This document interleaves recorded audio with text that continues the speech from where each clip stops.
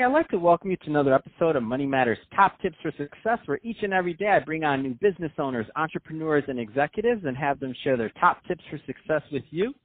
My name is Adam Torres. You can follow me on Instagram at AskAdamTorres to keep up with my book releases, book tour schedule, signings, all that other good stuff. Always love to connect with you there. And as always, if you'd like to apply to become a co-author of one of my upcoming books, just head on over to the website, moneymatterstoptips.com, and click on Become an Author to apply. All right, so today I have Richard Kincaid on the line, and he's the founder and managing member over at Sage Green Life. Richard, welcome to the show. Adam, thank you. It's a pleasure to be here.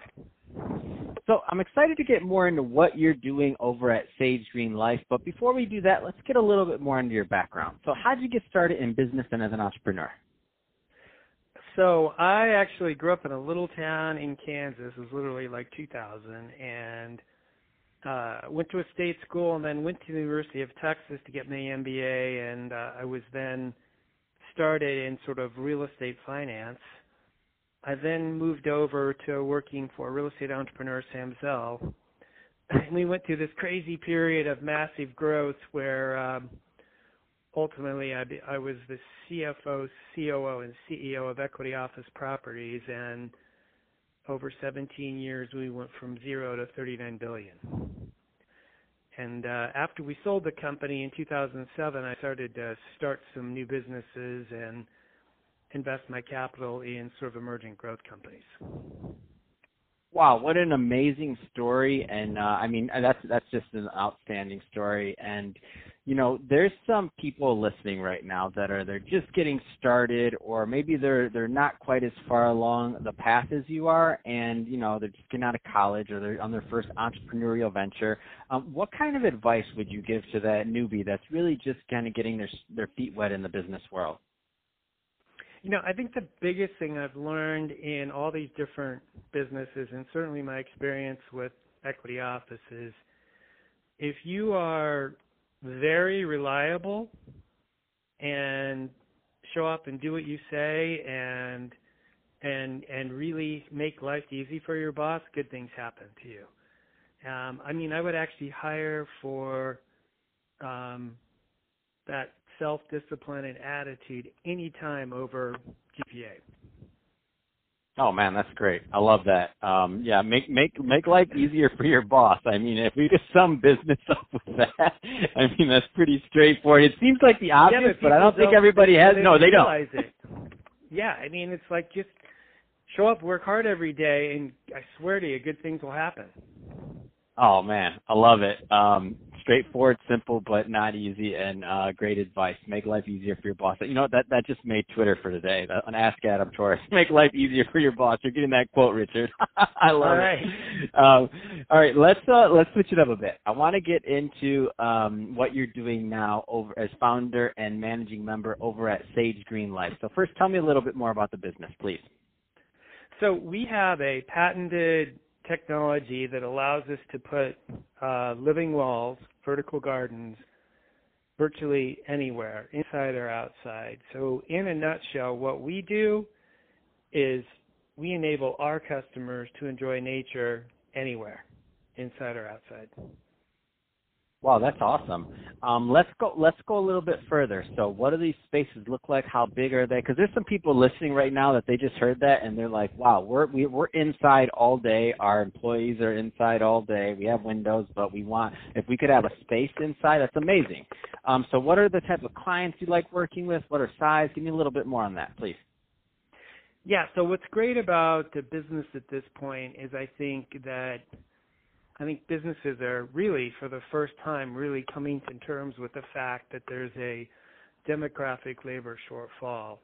Mm-hmm. And that seems like very obvious, but if you think about most of business history, people have operated where there's abundant labor. And so now they have come to the conclusion that the marginal cost of creating amazing, engaging space is small compared to the cost of losing talent. You got to be able to attract and retain talent these days, and it's really, really hard.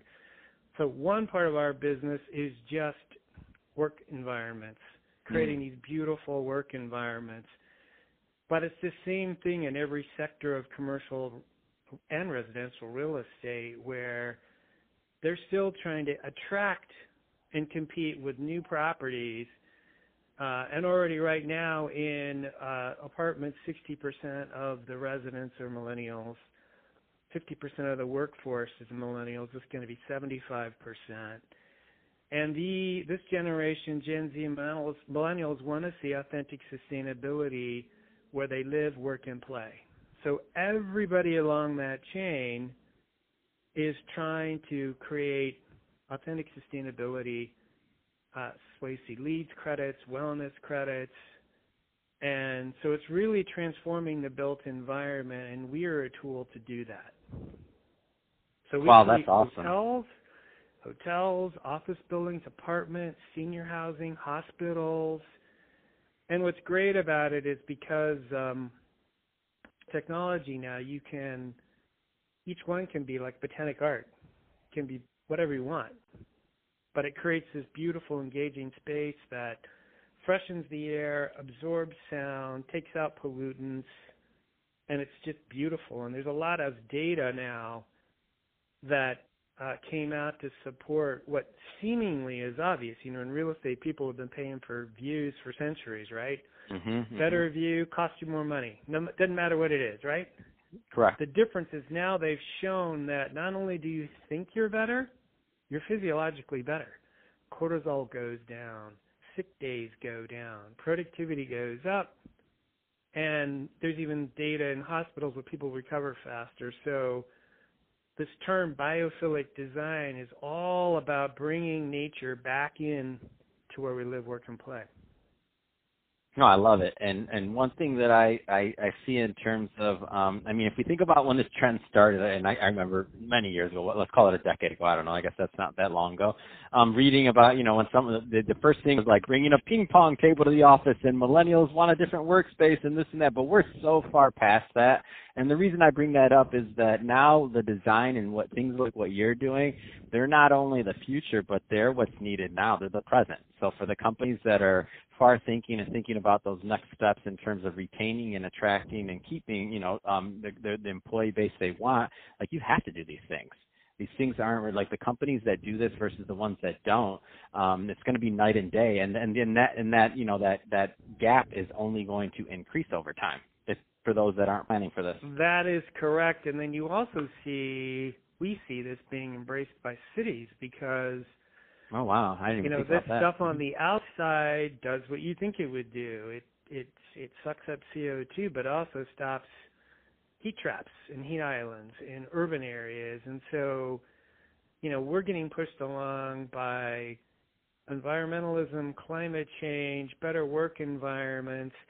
And I don't sit here and profess that these are the answer, but they're part of an answer that is non-controversial, that makes your cities more beautiful and helps addressing that problem of climate change, CO2, and pollution in urban areas. And, we just don't have to live in a concrete jungle anymore. We don't. That's amazing. I love it. And something tells me there's quite a market for this, or else Richard Kincaid would not be involved in it. So, I love what you're doing. It's been hard. It's been very hard. Yeah. You're a pioneer. I mean, that's the thing. You know what happens there, but you've done it before and other things. So it's not. I know you know what you signed up for. So that being said, Richard, if somebody's listening to this and they want more information or to learn more about Sage Green Life and kind of the offerings and what's possible, what's the best route for them to get that info? The best route is to go to our website, which is www.sagegreenlife.com, and we have a huge number, a lot of information on there on biophilic design and a whole gallery with all of the examples, and then you can follow us on Instagram too and Facebook, but the website's the best place. Fantastic. Well, hey, Richard, really appreciate you coming on the show today and sharing more about your background work and also what you're doing as founder and managing member over at Sage Green Life and what you're doing to increase, not only the beauty but the functionality and the health in our environment. And so that's awesome. And to the audience, as always, thank you for tuning in. I hope you got a lot of value out of this. If you did, don't forget to subscribe to the podcast, Leave me a review on the Apple iTunes store.